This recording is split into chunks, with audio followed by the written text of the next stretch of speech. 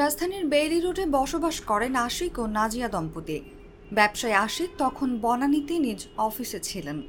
সন্ধ্যায় স্ত্রী নাজিয়া ফোন করে বলেন, বাচ্চা দুটি কান্না করছে, কি করব। বাচ্চাদের কান্না থামাতে আশিক সন্তানদের নিয়ে রেস্টুরেন্টে খেতে যেতে বলেন। বেইলি রোডের আগুন লাগা ভবনের ৩য় তলায় দুই ছেলে আয়াত এবং আয়ানকে নিয়ে খাবার খেতে যান নাজিয়া। সেখানেই দুই সন্তান সহ আগুনে পুড়ে মারা যান তিনি। শুক্রবার ভোর ৪টার দিকে জাগো নিউজের কাছে এভাবেই ঘটনার বর্ণনা দিচ্ছিলেন আশিকের ফুফাতো ভাই রিফাত। জাগো নিউজকে রিফাত বলেন, সন্ধ্যার পরে বাচ্চাদের কান্নার কথা ভাইয়াকে ফোন করে জানান ভাবি।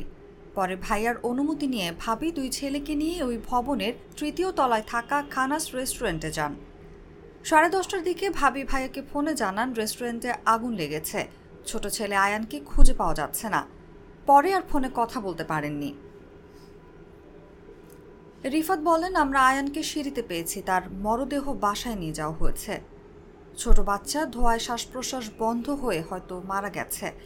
ভাবি আর আয়াতের মরদেহ মর্গে আছে। আমি ও অন্য আত্মীয়রা মরদেহ নিতে এসেছি। এ সময় আক্ষেপ করে রিফাত বলেন, ভাবিকে অনেক ভালোবাসতেন ভাইয়া।